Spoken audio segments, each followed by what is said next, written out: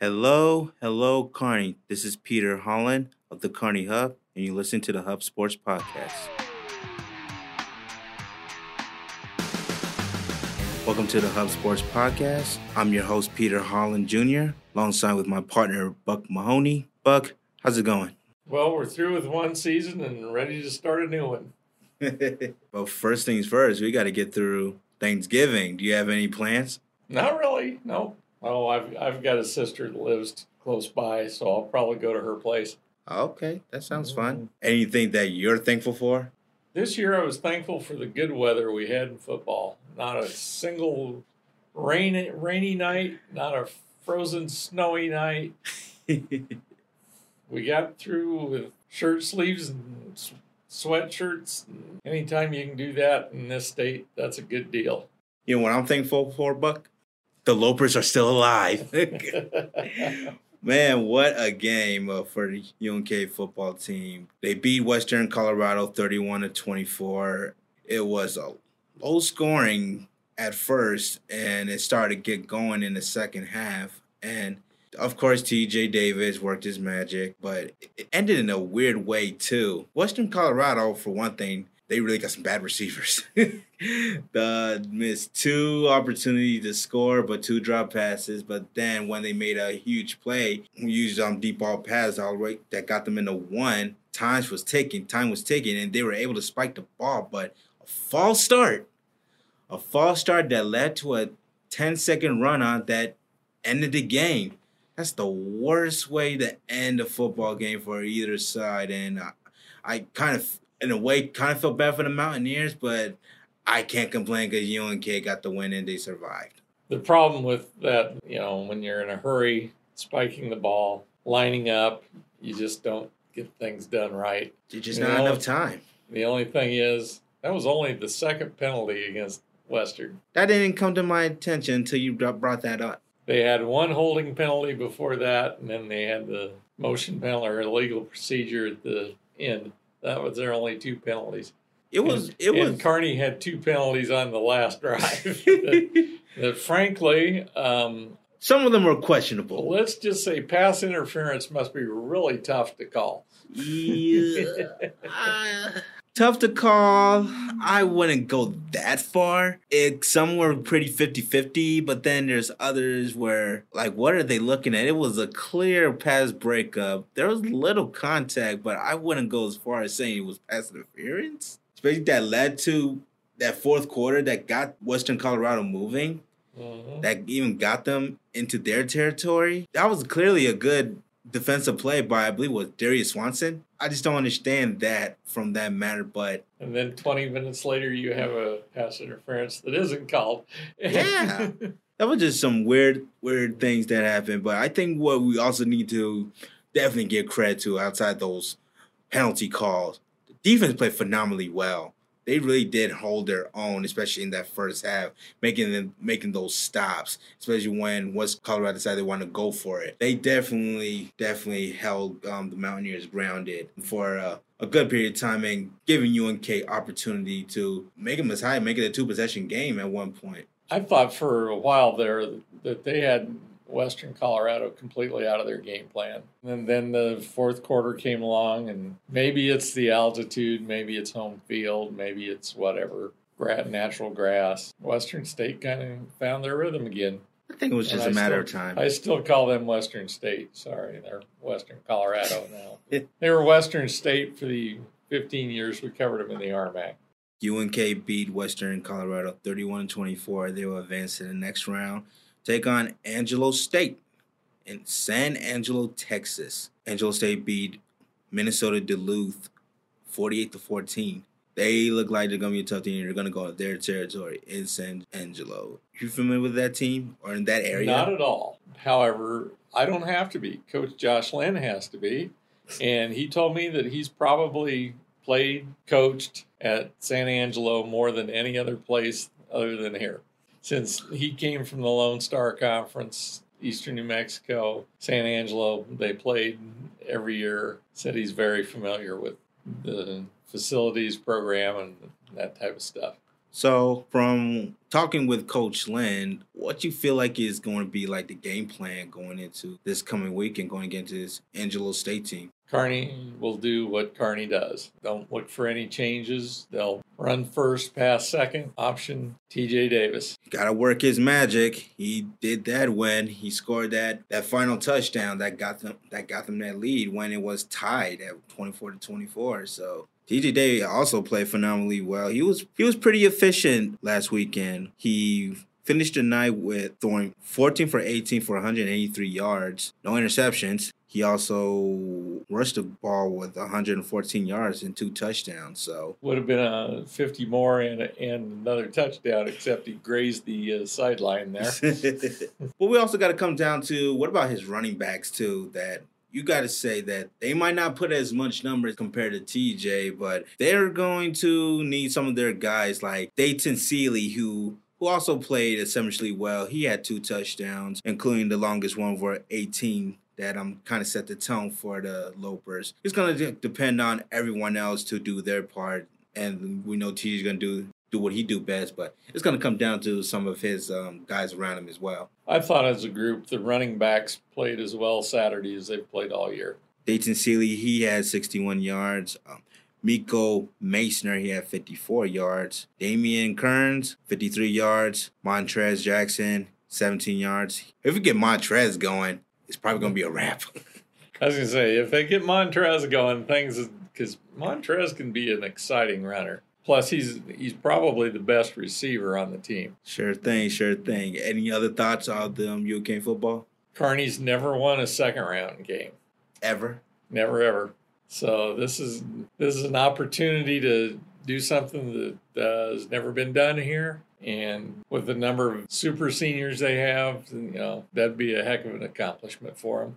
No doubt about it. Wish the Lopers luck. We'll see what happens. We just recently saw that UNK volleyball will be at the national tournament once again. They have the number 6 seed. They'll take on Northwest Missouri State. We got 4 MIAA teams in that bracket. Obviously, Central Missouri, they got the number 1 seed. Then you got Washburn. They got the 5th seed. Then you got Northwest Missouri State going against UNK. Just your thoughts on what you saw on that bracket. Is it more fair? Is it more what you expected? Any surprises? What kind of stood out to you when you saw that bracket? Same thing that we've probably talked about for the last 5 years, and that it's really unfair to not be able to move out of the region to play. Because between the Northern Sun and the MIAA, what are there, 11 rated teams? Something like that. There's 3 top 25 teams that did not make the regional because of regionalization, which you think about that. If that happened in Division I, they'd burn the NCAA down. Just the depth of the 2 conferences that you've got them all in the same region. So, Wayne State at number 14 doesn't get in, and they're 2 spots behind Kearney. UNK gets in as a 6th seed. I've seen, they've taken Central Missouri. They've beaten Central Missouri, taken them to the limit. They've beaten Northwest Missouri recently, and Northwest. They've beaten Metro State, which is ranked 3rd or 4th nationally. So I'm just the overall depth. You can sit there and say any one of the 8 teams. Well, yeah, any one of the 8 teams in this region can win it. It's a fair point. We see that UNK, they really fought hard against Central Missouri. We saw a little bit of that while we were at Foster Field covering 6-man state championship, and Pete Gavage is having to stream the game. So they played. I just hate when they're trailing. Whenever they're trailing, especially even if by 1 set, just when you look like they were just about being in control, but then when it comes down to the 4th and the 5th set, that's when you start to feel a little bit of concern. Granted, it is Central Missouri. They're really good, but it's just one of those things that you just cannot afford any kind of errors. One little error could change the ballgame when you're going against a team like Central Missouri. And it's volleyball. One little error can change it against anybody. Incredible momentum sport. But, UNK played without Anna Squires, and it looks like she will probably be back for the tournament. That's true. So that makes a difference, and she can make a difference. And again, I say UNK is the team you don't want to play because they've got an extra gear. They are definitely on a roll there, no doubt about it. Basketball's underway. The women's, that was an impressive win against Colorado. What do you call it? The Colorado School of Mines. Yep. 76-57. That was pretty impressive. When that the Colorado School of Mines is one of the top teams out there, if I'm correct. Yeah, Colorado Mines came into the game ranked 8th in the country. They're the defending RMAC champions. Too early to tell if they're really worthy of that number 8 rating. But UNK came out, shot the ball well the first half, pulled them out, spread them out, went inside, dominated the second half. Mines went 8 minutes without a basket against Kearney's defense.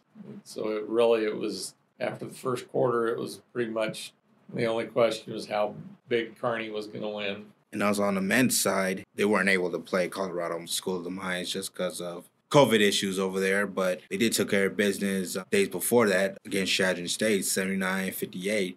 Your thoughts on the men's side? Wish they would have played Colorado Mines because my opinion of Colorado Mines men's team is higher than my opinion of their women. I think that would have been a really good test to know where UNK is at. Chadron State, again, not sure how tough they are, but it was interesting to see that UNK had some weapons beyond the 3 guys that we knew were going to be pretty good, Nebaker, Luger, and Simmental. We knew those 3 were where they were at, but I was impressed to see how the 2 Shawns played, and how Winston Cook played pretty well. So they've got some people that can do some things. We'll see how they go through the year. Sure thing. For UNK basketball, they got a couple more non-conference on the way. They got St. Mary's coming up for the women's side, and the men, they still got to deal with their non-conference. At South Dakota? These D2 teams are just all over. Wish them best of luck for the Loper side. So, Buck, Winter Sports, it just gets closer and closer. Got basketball, wrestling, bowling. I guess bowling is underway. Swimming. We're going to go back in the swing of things with Winter Sports. I'm going to start off with focus on the basketball for a minute. This is something that really just crossed my mind with Kearney Catholic, obviously. Looks like the team that could be an early favorite to make it back to the state playoffs, especially after last year. But when I was watching that state basketball against Wayne in the state quarterfinals, it did kind of leave me with a bad taste in my mouth. Just the way that Kearney Catholic played. That was probably one of the worst games that they played. And that's kind of what I wrote when I did my preview on them. And even Langen said that was the worst that they ever played. They played fundamentally sound. They're making their shots. Brett Mahoney did get into foul trouble. And when he got into foul trouble and got to sit down for most of the game, they had to depend on guys like Logan O'Brien, Logan Teal, and they weren't able to get anything. They weren't making their shots, and Wayne played aggressively well, granted, but I knew for a fact that Kearney Catholic could have, if they play them again, they could have easily beat them and moving on because they were the number 2 seed and they were 23-2 going into that game. And I just kind of felt that they could have made it as far than where they were last season. No doubt about it. It was a disappointing end. There's no doubt about that. The problem is you can't play your worst game at state tournament. You got to bring your A game, and that's kind of been an issue for Kearney Catholic. The last couple times they've been to state, they don't bring the A game. They're going to have to accomplish that and get over that hump. Same way like with football in the semifinals, in a way. But Lakeview played great. They did. Lakeview played great. Let's give them credit. Sure. No, Kearney Catholic, you want to see them get over the hump. They're going to have to work at it. They do lose Logan O'Brien. They lose Blake Teal and Keegan Bosshammer as well. That's 3 of their 5 starters. I think that's probably a little bit of a downside of that because all 3 of them can shoot. I think that was something that really stood out to me when I first saw Kearney Catholic basketball. Blake Teal, that guy can shoot right on the top of the key. Keegan Bosshammer, when he was healthy, he can make those corner threes. Logan O'Brien, he was like the second leading scorer. Oh, no, not the second, but he can get going when he gets a hot hands. But they're all gone now. But that's the only that's only the negative side with Kearney Catholic. You got Brett Mahoney back. That's always a plus when you have your 4-year starter, all-state player. He's going to do his thing. But then you look at the roster now, just look on paper. They got size. They do have size. They got size. They're big. Guys are like no taller than 6'3". At least 4 of them are. You got guys like Derek Schmaderer. He's only 6'3", and he's your point guard. He was more of a facilitator last season, but he's also really good defensively. Brett Mahoney, 6'4". Then you add guys like Turner Plugi. He's like gonna step in the starting lineup. And then Dylan Mers, he's your big man in the paint. He's going to control the boards, crush boards, and gather rebounds for the guys. So you're very excited if you're Coach Langen that not only that they're coming in healthy, I mean, once Jaden Sire takes care of that ankle injury that he's been dealing in football, you're going to be excited just from the size that Kearney Catholic has. Yeah, and Jaden Sire didn't play bad last year either. Jaden Sire is pretty good. Yeah, you like their size a lot. I don't know how deep they're going to be this year, and they've always been able to shoot. So they're going to be Kearney Catholic. They're going to do what Kearney Catholic does. You mentioned about their depth. I mean, they got guys. It's just we don't know about them yet. Yeah, we don't know what the bench players are going to look like. Outside of you got Jaden Sire and Mandernack and Turner Plugi. Those guys were pretty good, but I don't know about the rest. That's just kind of something that we're going to have to find out how the rotation is going to look like. I think that's probably going to be a better question asked. You have an idea what your starting 5 could look like, but then which of the rotation player, who's going to step in, who's going to put up those bench points, is this probably going to be the question going into this season. And can somebody take the pressure off Brett? True. That is true. They're going to need to find somebody that's a consistent scorer and maybe not the 3-point shooter, maybe somebody that can penetrate. They'll have to see. We have to see what they got, and we haven't seen it yet. That is true. I think also looking across the Class C1 and even in the district for that matter, I can't really say who will be like a team that's going to be a legitimate threat other than Adams Central. Every time those two go toe-to-toe, it's always a one-possession game, or it'll come down to that final drive and that final shot. And that was a couple of times I saw that with Adams Central. But outside of that, who else you think that could give Kearney Catholic a hard time? Grand Island Central Catholic. Grand Island Central Catholic will be very, very good. I think they've got 3 or 4 starters back, and they were awfully good last year. Grand Island Central Catholic is one of them. Coach Langen also mentioned Scott could be interesting as well. Omaha Scott's always interesting. Yeah. He was just mentioning going against them over the summer, and they look pretty good. So that might be another team that might be interesting too. Again, that conference, every team in that conference is pretty darn good. St. Cecilia, Bishop Neumann, Fremont Bergen. Just go to the Lincoln schools, Lincoln Lutheran, Lincoln Christian. Just go down the list. They're all pretty good. Even on the girls' side, do you think that this is going to be more of an improvement now that they got most of their girls back and they're experienced with Ashley Keck coming back, Liv Norrie? They got some size with them, and they're going to be effective defensively. But I think what I got from talking with the girls and Coach Petrie is that they need to finish. They can be really effective in transition. They can make shots from outside, but then when they're attacking the paint, when they're attacking the ball inside, is that they're not able to get the layups, the easy layups that I think that was something that took away from watching them from last season.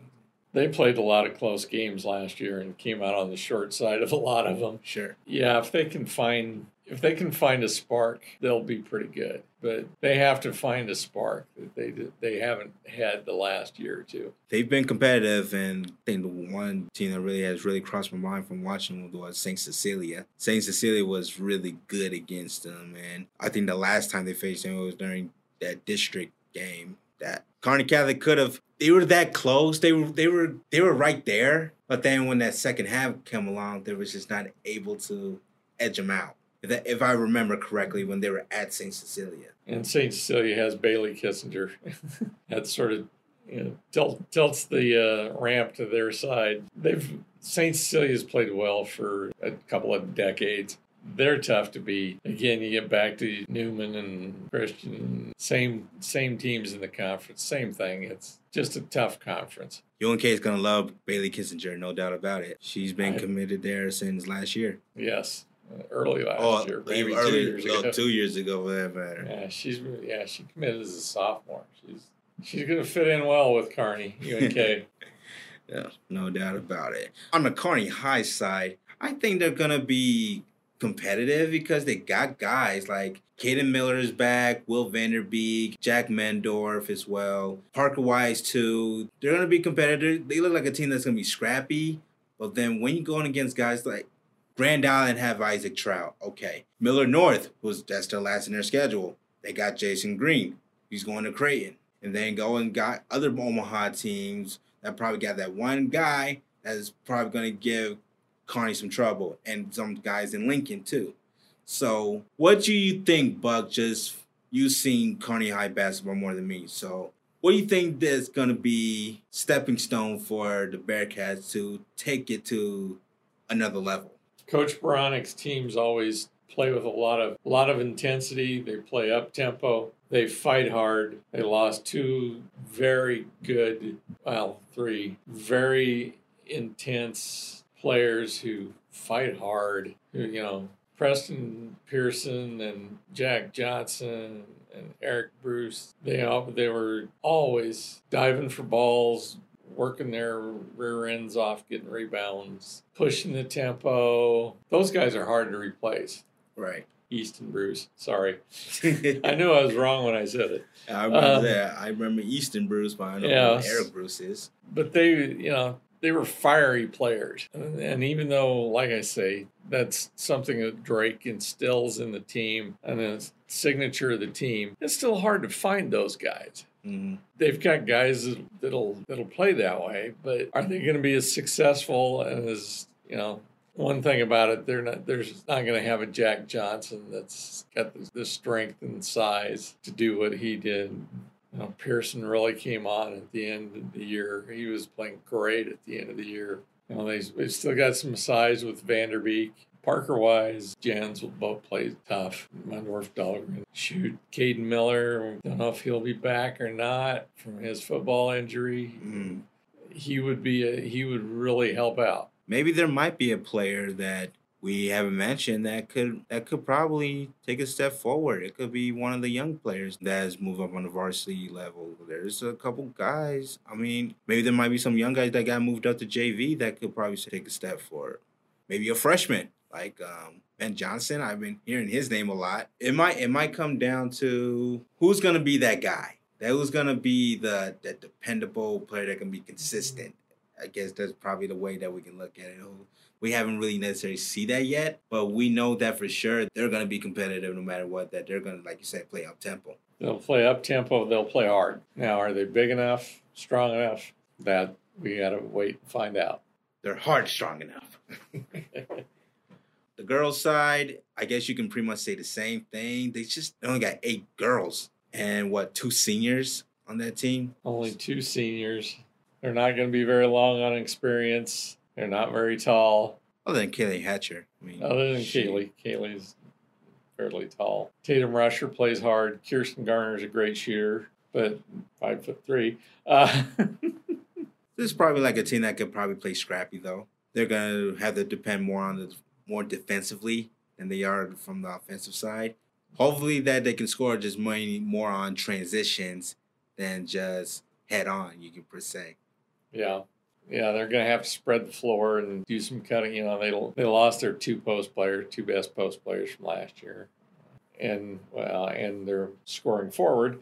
So Tatum Rusher can probably replace her sister. Maddie Province is a different player than her sister, so that's not going to work out so well. She'll have a different role, but she'll be counted on to do some things. What about all the area teams who we should be on the lookout for basketball, boys or girls? Amherst boys and girls will be pretty good. Loomis boys, count on them to be pretty good. Overton girls graduated, lost a lot, but as we learn in volleyball, they can replace a lot. Shelton girls will be pretty good. What about Pleasanton? Pleasanton lost a lot of players. That state finals was very interesting to watch, but now losing your top scorer, gonna have to find a new one to find some. They'll find a new leading scorer, and it's the other 3 players is what they got to find. Chelsea Fisher will be a double-digit, probably a double-double person every night. Right.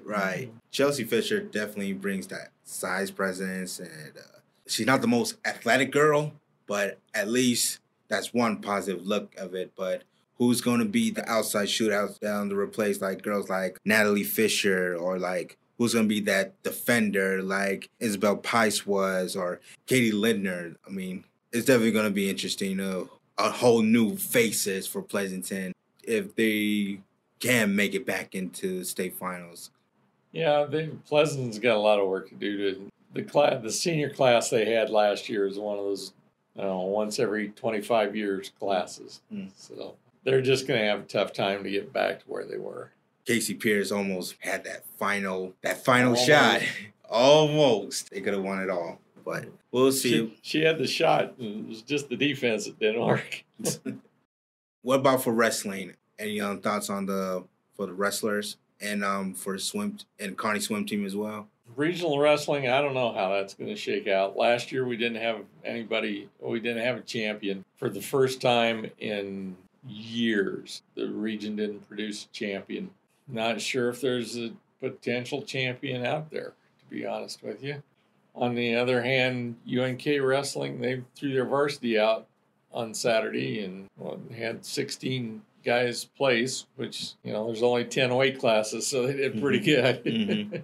And then you also got the Kearney swim team. I think the boys is likely going boys will be pretty good. Going to be pretty Girls good. Are still working to get up there.